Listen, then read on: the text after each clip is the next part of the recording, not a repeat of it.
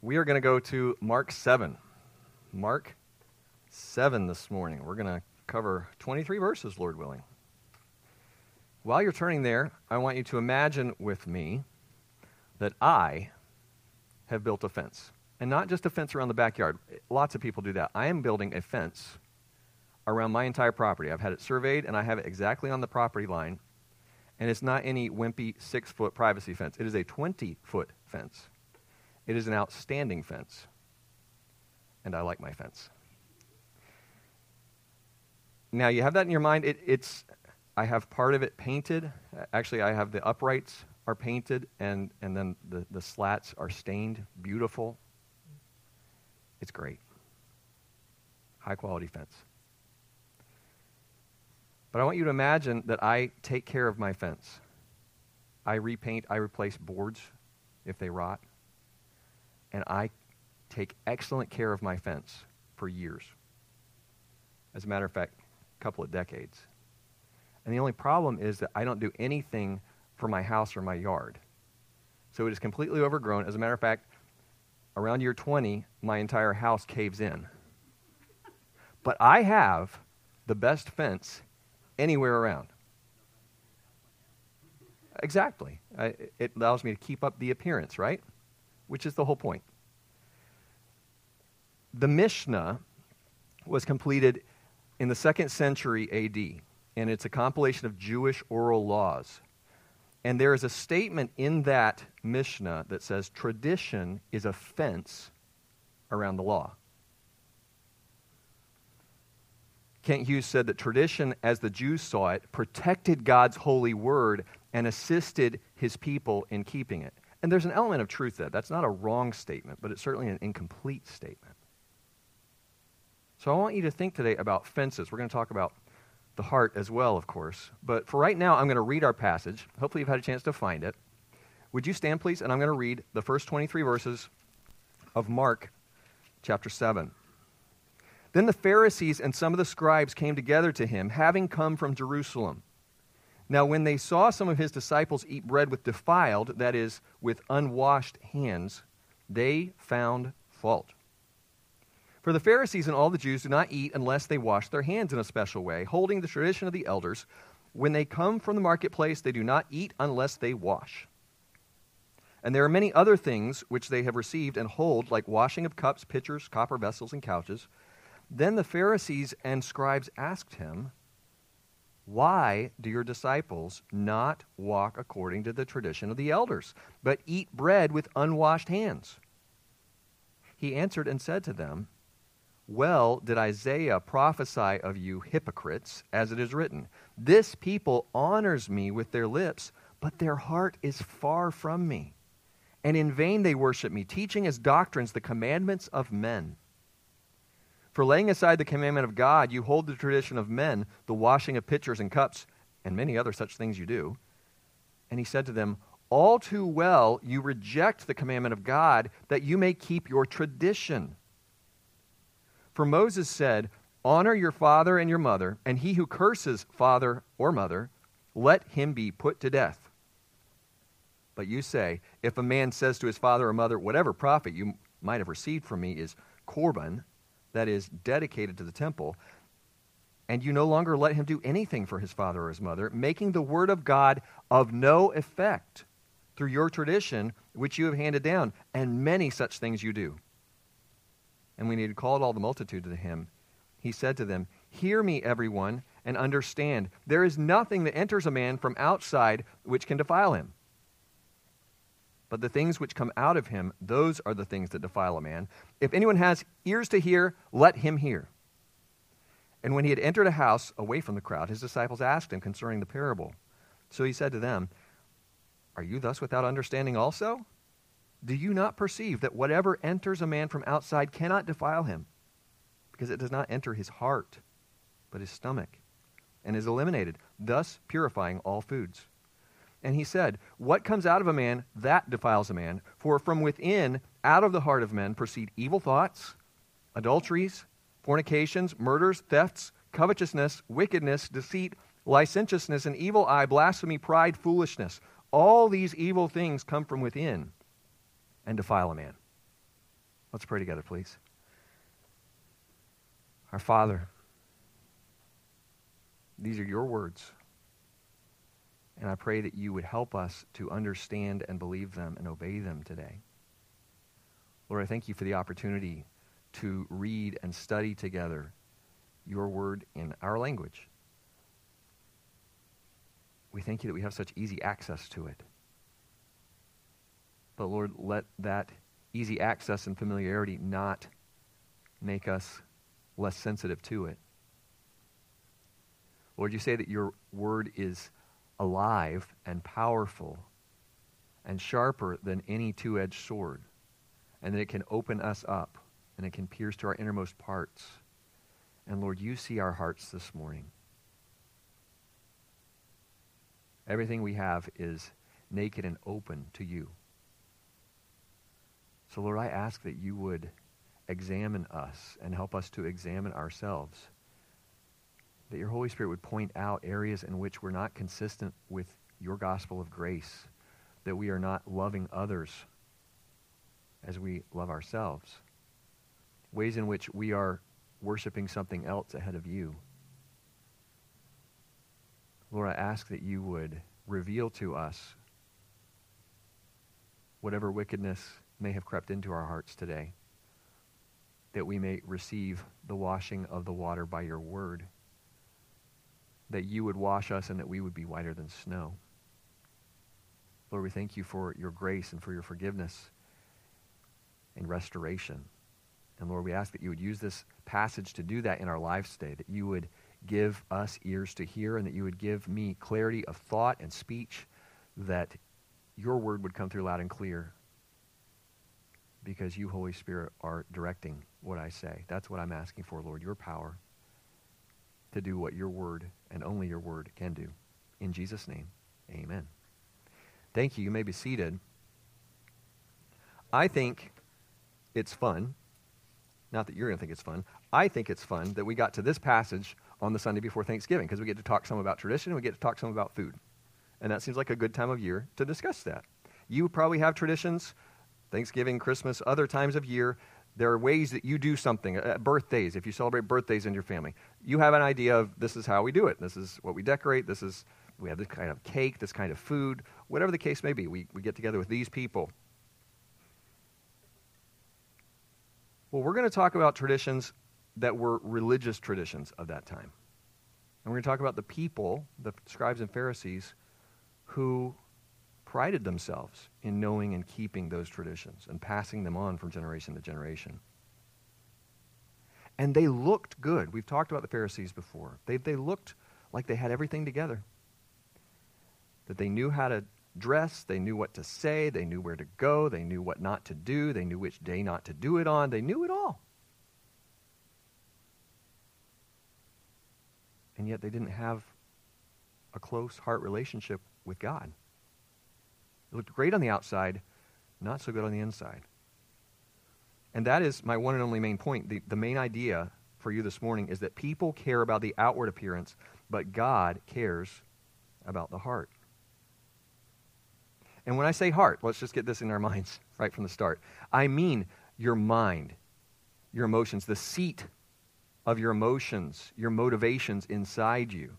What down inside you helps you know what to think and tells you what to do. That's what I mean by your heart, not the blood pumper. We need that too. But when the Bible talks about our heart, mind, will, emotions, it's all tied together. Your personhood. And as I studied this, as I read through it again and again this week, I noticed a bunch of comparisons in this passage. So I have a chart here. You don't have to write it down because it's on the back of your bulletin. So if you wanted this information, just flip your bulletin over. It's there. But we're going to see some comparison between the lips and the heart, and the commandment and the tradition, and Moses and the Pharisees, and the Word of God versus tradition, and the outside versus the inside, and the heart versus the stomach. Heart figuratively, stomach literally. And that plays out through these verses. So the question I'd like you to ask yourself this morning is, where is your heart? There's an old gospel song coming into my head right now. Is your heart right with God? That's the question of the hour. Where's your heart? And is it in close communion with the Lord? Let's go back to verse 1. We're going to work our way through a verse or two at a time. In verse 1 it says, Then the Pharisees and some of the scribes came together to him, that's to Jesus, having come from Jerusalem. Now, we know who the Pharisees are. In fact, I've shared this definition that I love so much from the Jesus Storybook Bible, that in those days there were some extra super holy people. At least that's what they thought, and they were called Pharisees. That's a great way to describe this group. They were well respected. It started off so well. A couple hundred years before Jesus, this group was reacting. They were the conservative part of the religious establishment of the day. They believed in more than just the first 5 books. They believed that God could work supernaturally and that he used angels and that there was a resurrection. They believed all that. All the conservative doctrinal things that we would hold to, for the most part, they would have held to. But as time went on, they become more and more caught up in the externals, the religion. They were all about looking right. Now, we've talked about the Pharisees before. The last time we saw the Pharisees in Mark, it was Mark 3:6, and there they were seen plotting the death of Jesus. So it says here, the Pharisees and some of the scribes, originally they started off so well also, they were copyists. They didn't have the UPS store or FedEx Kinko's to go to run some stuff off, to make copies, or to print things at home. Everything was copied by hand. And they were very diligent. They had processes for that. So they started off very well as being copyists of the Scriptures. And from there, around the time of Ezra the scribe, remember Ezra and Nehemiah, from then on, they also became authorities on what it meant. They were interpreters of the law. In fact, by the time we get to the time of Jesus, they were sometimes called lawyers, because they were supposed to be the experts on what does this mean. So I found in John Phillips' commentary this comparison, this description of these two groups, and I think it makes sense for me. I think it will for you too. The scribes were the custodians of the text of Scripture. The Pharisees were custodians of the traditions of Scripture. So the Pharisees had all the externals, all the extra rules. This is how we're going to do it. This is how we're going to apply the law. They were taking something that was intended to be good, and they had made it oppressive. We've talked about the Sabbath multiple times already, so I won't go back through that. But it says here that this group of Pharisees and scribes had come from Jerusalem. So these bigwigs came 80, 85 miles from Jerusalem. And when we read this in our modern idea of what things are, it seems like they walked 80 miles to tell Jesus and his disciples to wash their hands. That seems absurd, and that's not all there was to it. But that's their idea. They may have heard even that Jesus had fed 5,000 people in the wilderness, and there's no way everybody obeyed the ceremonial washings out there. Could be related to that, because that's where Mark puts it in the order of his gospel. But there are 2 words that keep coming up as we continue in this passage. We're going to see one in verse 2, one in verse 3. The words are defiled and tradition. Be on the lookout for those words as we go through. Defiled and tradition. You're going to see them both. Verse 2 says, Now when they saw some of his disciples eat bread with defiled, that is, unwashed hands, they found fault. And that's really the reason they had come. They came to see what they could criticize, to see what they could trap Jesus in.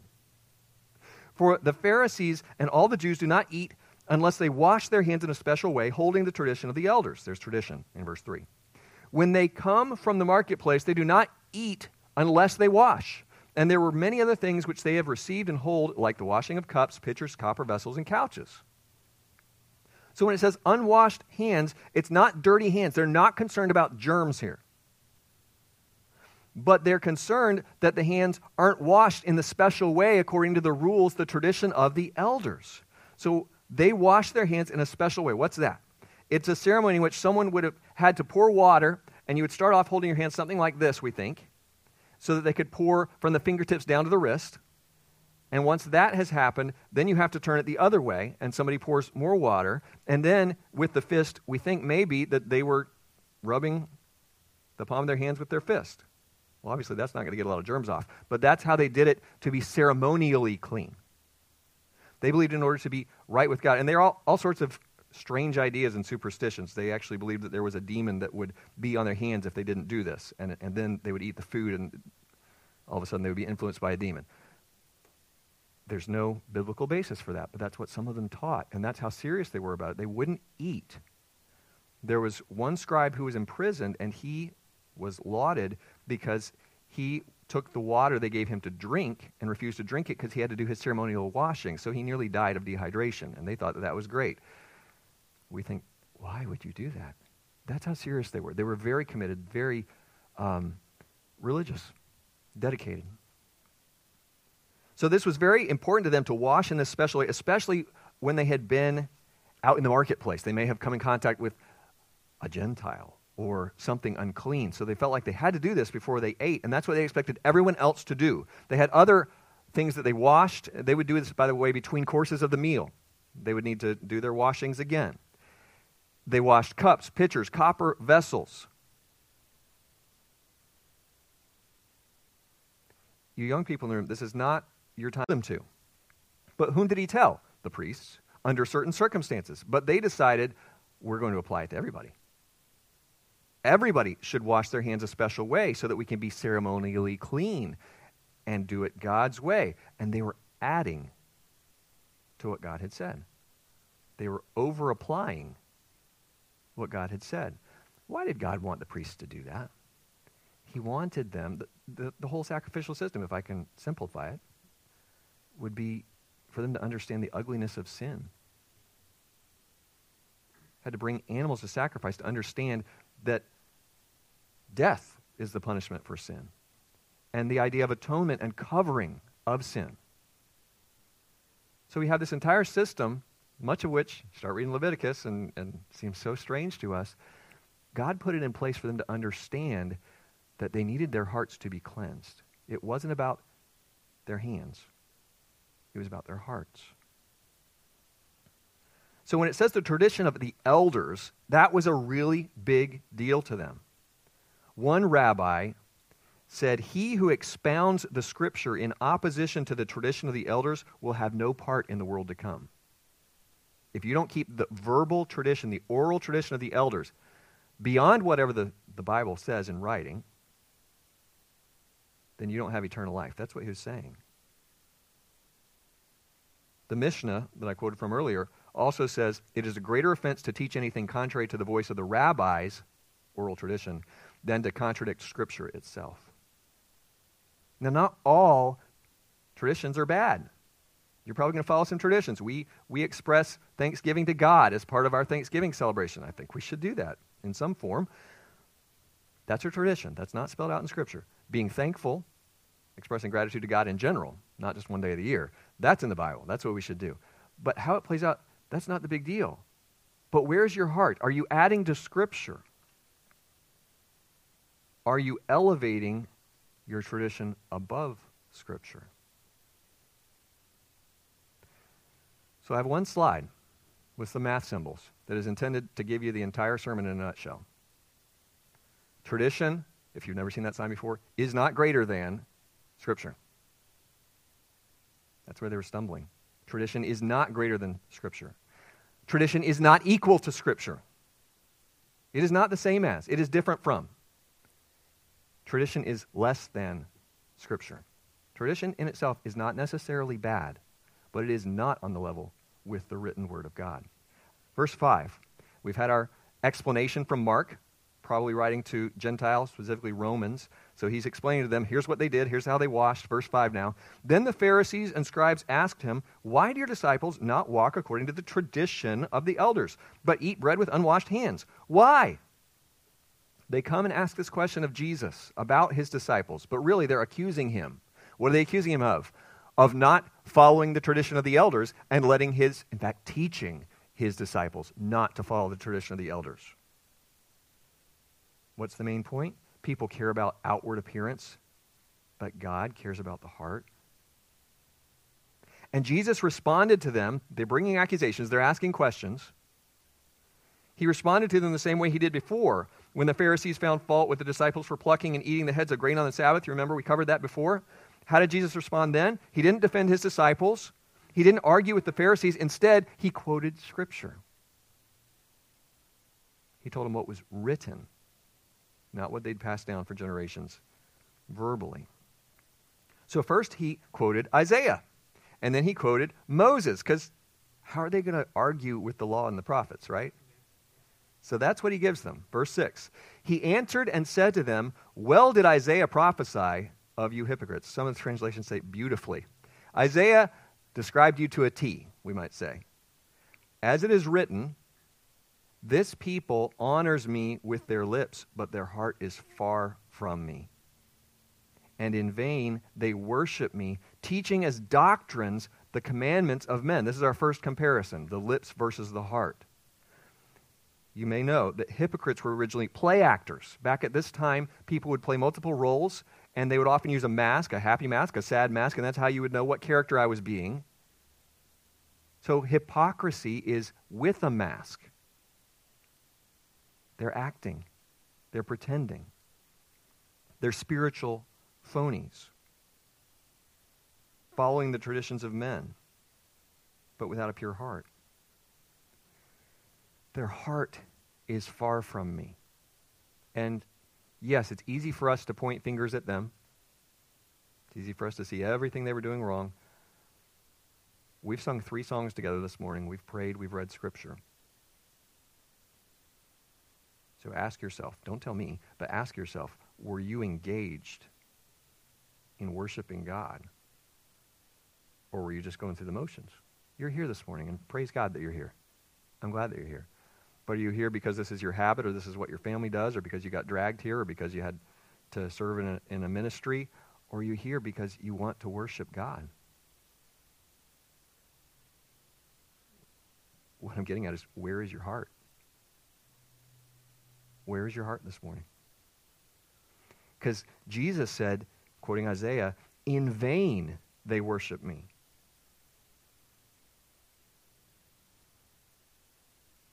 Emptiness, pointlessness. How do they do it? Teaching as doctrines the commandments of men. Not everything. God spelled out a lot, but he didn't spell out every aspect of life, not even for them, as detailed as the law is. He didn't give them everything. He intends us to apply what he's given. But they over-applied. They went beyond. They made it hard. Someone said, the Scriptures don't command ritual washing before meals. If you want to do it, fine. Worship the Lord. If you don't want to do it, fine. Worship the Lord. But don't get bent out of shape if someone else doesn't follow your man-made rule.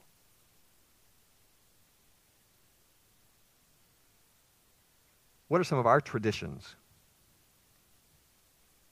We gather on Sunday. We gather on Sunday morning. That's what they did in the book of Acts. They gathered on Sunday. They probably gathered on Sunday evening at that point. Some churches have multiple services or a Saturday night service midweek. That's fine. That is a tradition. The Bible doesn't say you must gather at this time on Sunday. We go, with very few exceptions, we go verse by verse, chapter by chapter through books of the Bible. And my goal is to exposit, expose, show you the text and what it means week after week. That is the style of preaching that I like the best. I have a personal conviction about it. Guess what? It's a tradition, because there are other people who love God and love his word who go about it differently. And here's what that would look like. If I were being like these scribes and Pharisees, then I wouldn't be here with you right now. I would be going to all the other churches in the area and condemning and finding fault with any of the pastors who aren't preaching it the way I want to preach it. That's kind of what they did. That's their attitude. So traditions can be wonderful things, but let's try to be very clear on what the Bible says and do that. And where the Bible doesn't say X, Y, and Z, don't try to enforce X, Y, and Z on somebody else. Let's apply it. Let's have our own convictions and be fully persuaded about them. But how are we going to know what is and isn't in the Bible? Yeah, I think we have to open it and read it and study it and be like the Bereans and find out, is that really what it's saying? If I preach it, please don't take my word for it. Dig in. That was too hearty. Don't say amen. I know. I'm just kidding. Yes, please search the scriptures and see whether what I'm saying is in there. And if it's not, reject it. And if that's the way I start doing it every week, reject me. Okay? We got to see what is in the book and stick to that. Verse 8, for laying aside the commandment of God, you hold the tradition, there that is again, the tradition of men, the washing of pitchers and cups, and many other such things you do. This is commandment versus tradition. Laying aside the commandment of God. The picture that Jesus is offering is quite simple to follow. You're putting down the commandment of God so that you can pick up the tradition of men. You can't hold them both, like a little kid trying to pick it all up all at once. It doesn't work. So I have to put something down. I finally figured that out. I have to put something down. I'm going to put down God's commandments so I can hold my traditions. They lay aside the commandment of God. Verse 9, he said to them, all too well you reject the commandment of God, that you may keep your tradition. For Moses said, honor your father and your mother, and he who curses father or mother, let him be put to death. But you say, if a man says to his father or mother, whatever profit you might have received from me is korban, that is, a gift to God, then you no longer let him do anything for his father or his mother, making the word of God of no effect through your tradition which you have handed down, and many such things you do. So we have two more comparisons, Moses versus the Pharisees, the word of God versus tradition. He's quoting Moses. He's quoting Moses from Exodus 20 and 21. What's the fifth commandment? Honor your father and mother. And it goes on from there. Part of honoring your father and mother, they didn't have a social security system. They didn't have a retirement, a 401k. They didn't have anything like that. So as your parents got older and they couldn't work in the same way, primarily agricultural society, you took care of your parents. Maybe you lived in the same house already, but you took care of them. You were required to provide for them financially. That was what Moses said, which means that's what God said. This is from the Ten Commandments. Hard to argue with those, isn't it? So Jesus quotes one of the Ten Commandments. Then he quotes the next chapter, Exodus 21, to say how seriously God took this. Because if someone was openly rebellious against his parents, what happened? Stone him. Kill him. That's how seriously God took this command. But what did the Pharisees do? What did the scribes do? They said, here is the fifth commandment. We can't get all the money we want for the temple if we hold this. So we're going to set this down over here, and now we have this law of korban. And what that means is that my parents are getting up in age, and I need to help them, but I've thought about it. I've prayed about it. I'm going to dedicate everything that I have to the temple. Which sounds really good, doesn't it? Mom and Dad, sorry. I've dedicated everything I have to God for the temple. And that, of course, sounded really good to the people who were in charge of the temple. But it wasn't even that. It was more like making out a will. That when I die, or when God specifically shows me to give it to the temple, that's when I'll do it. And until then, I'm just going to kind of hang on to it. And sorry, Mom and Dad. That's what they were doing. They were taking, here's the commandment. Don't like that. Got to make my own rules for the benefit of the temple. And what does Jesus say? You are making the word of God of no effect through your tradition. Warren Wiersbe in his commentary points out this sequence that they are placing less and less value. They are devaluing God's word. Teaching their doctrines as God's word. That's how they started. They're going to teach their own as if it were God's word. And then can't do that because something has to win out. So we're going to lay aside God's word and then out and out reject God's word. And then what is the result? Robbing God's word of its power.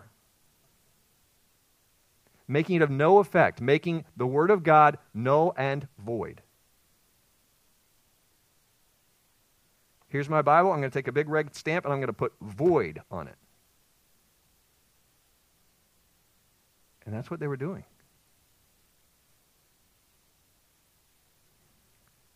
So Jesus has said all he's going to say to the Pharisees and scribes. How did he respond to them? He didn't defend himself. He didn't defend his disciples. He didn't even argue with them. He said, here's what Moses said. Here's what Isaiah said. But now he says, hey, gather closer. The multitude is there. They probably have been keeping a safe distance while Jesus talked to the religious leaders. Jesus invited the crowd closer, and verse 14 says, when he had called the multitude to himself, he said to them, hear me, everyone, and understand. There's nothing that enters a man from outside which can defile him, but the things which come out of him, those are the things that defile a man. If anyone has ears to hear, let him hear. We're looking at the difference between outside and inside now. Imagine with me for a minute a grandfather clock. You got a big old clock. And it doesn't keep the right time anymore. But what would you think of me if day after day I just kept resetting it? It gets behind, so I just keep advancing and I keep setting it. I keep winding it and pulling its chains and whatever it needs. Is that going to help anything? Why? Because I'm going to have to keep doing it. The problem is inside. I can keep setting it to the right time all I want, and it's not going to stay there because there's something fundamentally wrong inside that I don't know how to fix because I don't know all the gears and the inner workings there. That's what Jesus is saying. There's nothing that enters a man from outside which can defile him. They knew all the dietary laws. You can look at them yourself. Leviticus chapter 11, you can figure out which bugs are okay to eat. You can figure out which animals are okay to eat according to the dietary laws of the Old Testament. We're not under those anymore. We'll get to that. But there's nothing that you can eat that's going to defile you. Someone explain it this way. A Jew who ate unclean food was defiled not by the food itself, but by disobeying God's command. It's not about your hands. It's not about the food. It's about your heart. Now, that's not to say Jesus is comparing it to food. That's the context. Don't take it out of context. It's not that, I can view all the pornography I want to because nothing from outside me will defile me. That's not what Jesus was saying. He was saying food is neutral. The food isn't the problem. The heart that would disobey God's command is the problem. So he says the things which come out of him, those are the things that defile a man. The thoughts turn into words or actions, and that's what defiles. Even if I'm doing all the right things on the outside. Verse 17, he talks to a different group. So first off, he's talking to the religious leaders, spends a long time quoting scriptures to them. Then he has this little explanation to the multitude, but now he's going to talk to his disciples. Verse 17, when he entered a house away from the crowd, his disciples asked him concerning the parable. And parable there is more of a generic form. It's just an illustration. Verse 18, so he said to them, are you thus without understanding also? Do you not have a clue either? Do you not perceive that whatever enters a man from outside cannot defile him, because it does not enter his heart, but his stomach, and is eliminated, thus purifying all food? So now we have the heart versus the stomach. If you have a different translation, you may have that statement about purifying all foods as a separate sentence rather than part of the question. And that very well may be the way it's supposed to be. So all those laws in Leviticus 11 on what foods we can eat, what foods we can't eat, he's turning all that on its head. And Mark, if that's an editorial comment, and I think it is, he's looking with hindsight. He can look back and say, Jesus was using this statement to overturn all the food laws, which was radical, which was very unexpected, I'm sure, to them at that time. He is declaring all foods clean for believers, for his people. But they didn't catch on right away, did they? You can read about Peter going to Joppa, and he had that vision on the rooftop and the sheet that came down, and he said, I would never eat anything unclean. I've never eaten anything unclean. That's Acts 11 or 10, and then Acts 15, they're still talking about it when they go to the Jerusalem Council. So it took a while for them to understand this. But at that point, Jesus was saying, it's not about the food. Don't worry about the food. Worry about the heart. Verse 20, and he said, what comes out of a man, that defiles a man. For from within, out of the heart of men, proceed evil thoughts, adulteries, fornications, murders, thefts, covetousness, wickedness, deceit, lewdness, and evil eye, blasphemy, pride, foolishness. All these evil things come from within and defile a man. Out of the heart. Out of my heart come thoughts, words, and deeds that are sinful. Because my heart, at its core, is sinful. You say, oh, Bob, you're being too hard on yourself. No, I'm not. And nobody actually said that, huh? Jeremiah 17. Jeremiah 17, verses 9 and 10. The heart is deceitful above all things, and desperately wicked. Who can know it? I, the Lord, search the heart. I test the mind, even to give every man according to his ways, according to the fruit of his doings. See, I look good in my own eyes. But those around me can see the sin, the false motives, whatever spiritual struggles I may be having are probably a lot more obvious to other people because we're blind. We are blinded to our own sin so often. Why? Because our heart inside is deceived so much of the time. It is easily deceived. I'll say it that way. So Jesus says, out of the heart proceed evil thoughts. Evil thoughts become evil deeds.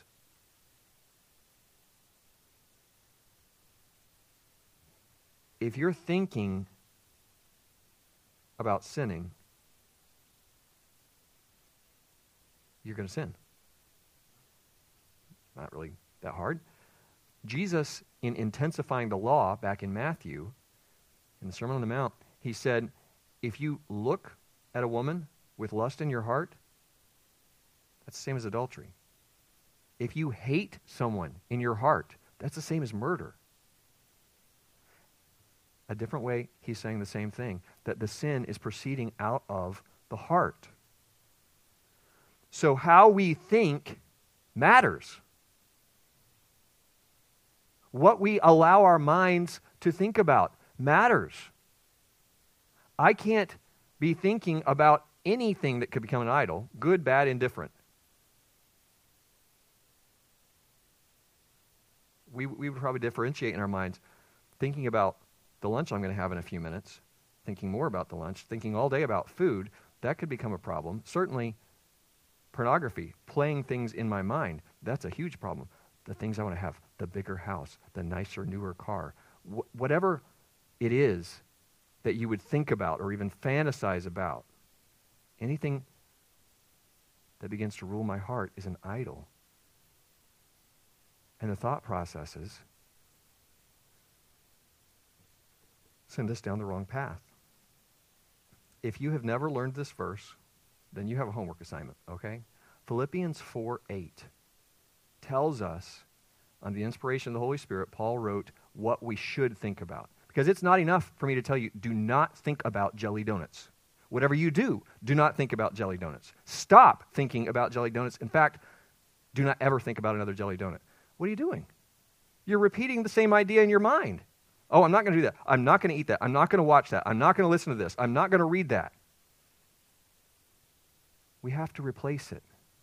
That's what Ephesians, elsewhere in that chapter, teaches us, that we have to put off concerning the old things, be renewed in our minds, and put on the new. Put off the old, put on the new, be renewed in between. So what are we supposed to put on? This is it. This is how our minds should be thinking. Finally, brethren, whatever things are true, whatever things are noble, whatever things are just, whatever things are pure, whatever things are lovely, whatever things are of good report, if there is any virtue and if there is anything praiseworthy, meditate on these things. In my own mind and heart, I'm thinking right now that I'm putting on a guilt trip that you need to go memorize this verse. That would be a tradition. So if the Holy Spirit leads you to memorize this verse, if you haven't, then please go do it. It's a good verse. It's one that we should spend time thinking through. It's a great filter. Should I do this? Should I not do this? Is it true? Is it praiseworthy? Now, I'm not going to go through, some of you are concerned that I'm going to define every one of these terms. I'm going to be here forever. I'm not. I will say simply that this is not an exhaustive list, but I think it's a comprehensive one. Jesus starts off saying evil thoughts, which is where all this starts. So if you will, that's the umbrella. And then there's a list of 6 that are plural and 6 that are singular.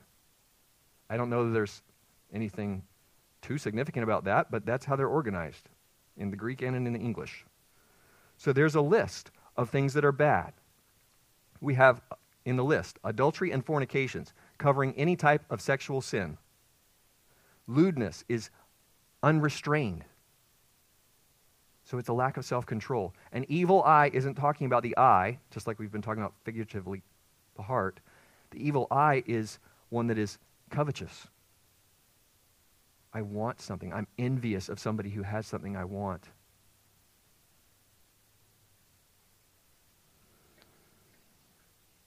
Warren Wiersbe said, food ends up in the stomach, but sin begins in the heart. So the food we eat is digested and eliminated, but sin remains, and when it remains, it produces defilement. That's true defilement. That's what to worry about, my heart. Not whether or not I can eat bacon. My heart.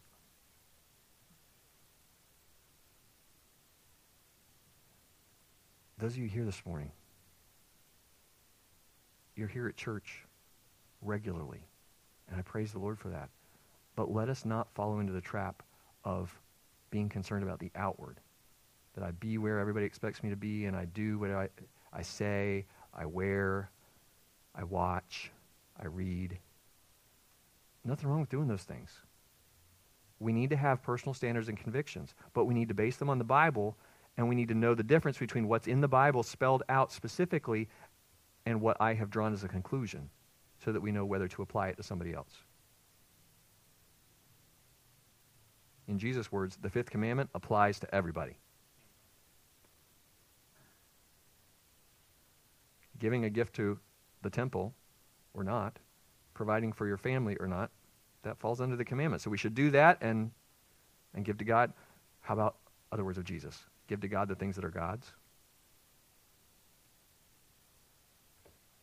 People care about the outward appearance. You can look really good to everybody else. God knows, and he cares about the heart. So where is your heart this morning? Ask yourself these questions. Are you acting a part? Coming to church, looking like you think you're supposed to look, saying what you're supposed to say, going through the motions, but your heart is far from God? Have you gotten hung up on building and maintaining your fence, that you think everybody needs to obey the same rules that I am abiding by? Do you get disgruntled by other believers who don't keep your rules? Are you looking down on others who in your mind aren't as holy as you are? I'm finishing with just a few verses here. One is that if you've never come to Christ, if you're not a believer in him, this is a prayer from Psalm 51. Create in me a clean heart. It's for a believer to pray or a non-believer to pray. God, give me a new heart. Wipe my slate clean. Wash me, and I'll be white as snow. Believers, Deuteronomy says, seek the Lord with all your heart and with all your soul. That's what we should be doing with our heart, seeking God, seeking the things of his kingdom, seeking his righteousness. Another prayer, this one from Psalm 139. Search me, O God, and know my heart. Why do we need to pray that? Because I'm so easily deceived. My heart is deceitful, and I need God, the Holy Spirit, who knows me, who sees my heart, to show me. So search me, O God, and know my heart. Try me and know my anxieties, my worries, my fears, and see if there's any wicked way in me, and lead me in the way everlasting. Where's your heart this morning? Would you bow your heads and close your eyes?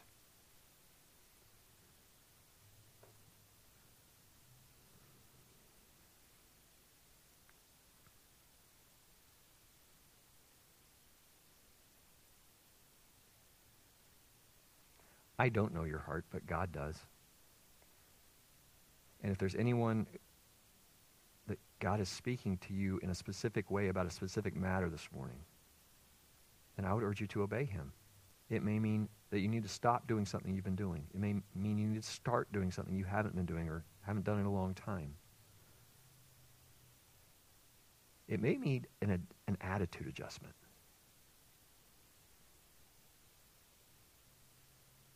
It may mean you need to humble yourself, get down off your high horse in the way you've been looking down, even secretly, on other people. Whatever he's leading you to do, would you obey him? Would you do it?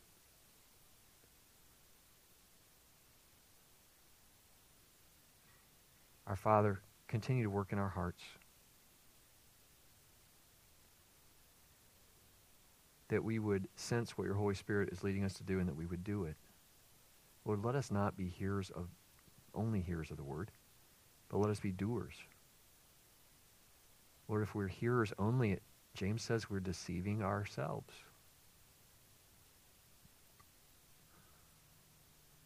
So, Lord, let us not come to your word and go away unchanged over and over.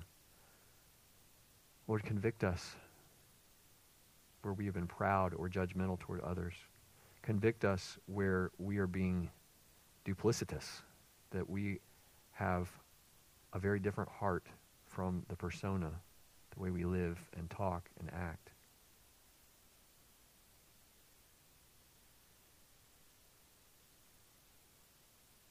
Lord, work in us what we cannot do ourselves. Give us the grace to put away sin, to be renewed by your word itself, and to put on the good works of righteousness that you have ordained for us to walk in.